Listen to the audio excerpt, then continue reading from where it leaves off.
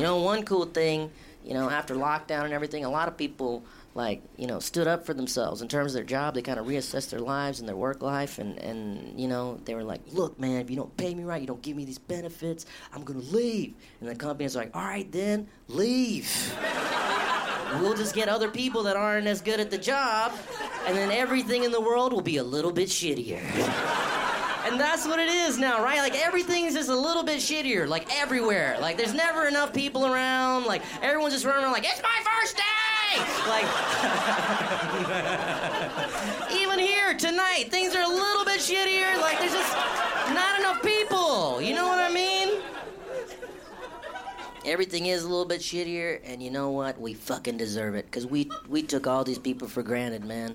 They all worked so hard, wasn't getting paid proper, still not getting paid proper, and we just take them for granted. Of course they're getting screwed over. We all know they're getting screwed over, right? Think about it. How can you sell a cheeseburger for 99 cents? How can you do that? If I gave you 99 cents and said, make me a cheeseburger, what the fuck would you do?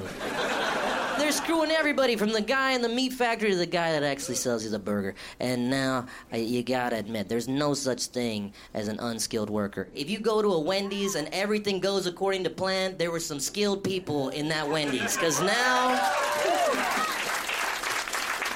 you go in there, every Frosty comes with a free nugget, all right? I support all these people that are striking and all this shit, because, God, I hope they bring them back and pay them proper, because it's rough out there sometimes. You ever been out to, a Chipotle in Pennsylvania? Right now? It's intense. You go in there, it's like the Chipotle got COVID. You go in there, just two dudes give me the beans, and then you walk up, you're like, can I have some extra guacamole? And they're like, we don't have any guacamole! There's an avocado shortage, and our guacamole guy quit last week. And now he makes $50,000 a year doing guacamole videos on TikTok. Watch Aziz Ansari, Nightclub Comedian, only on Netflix.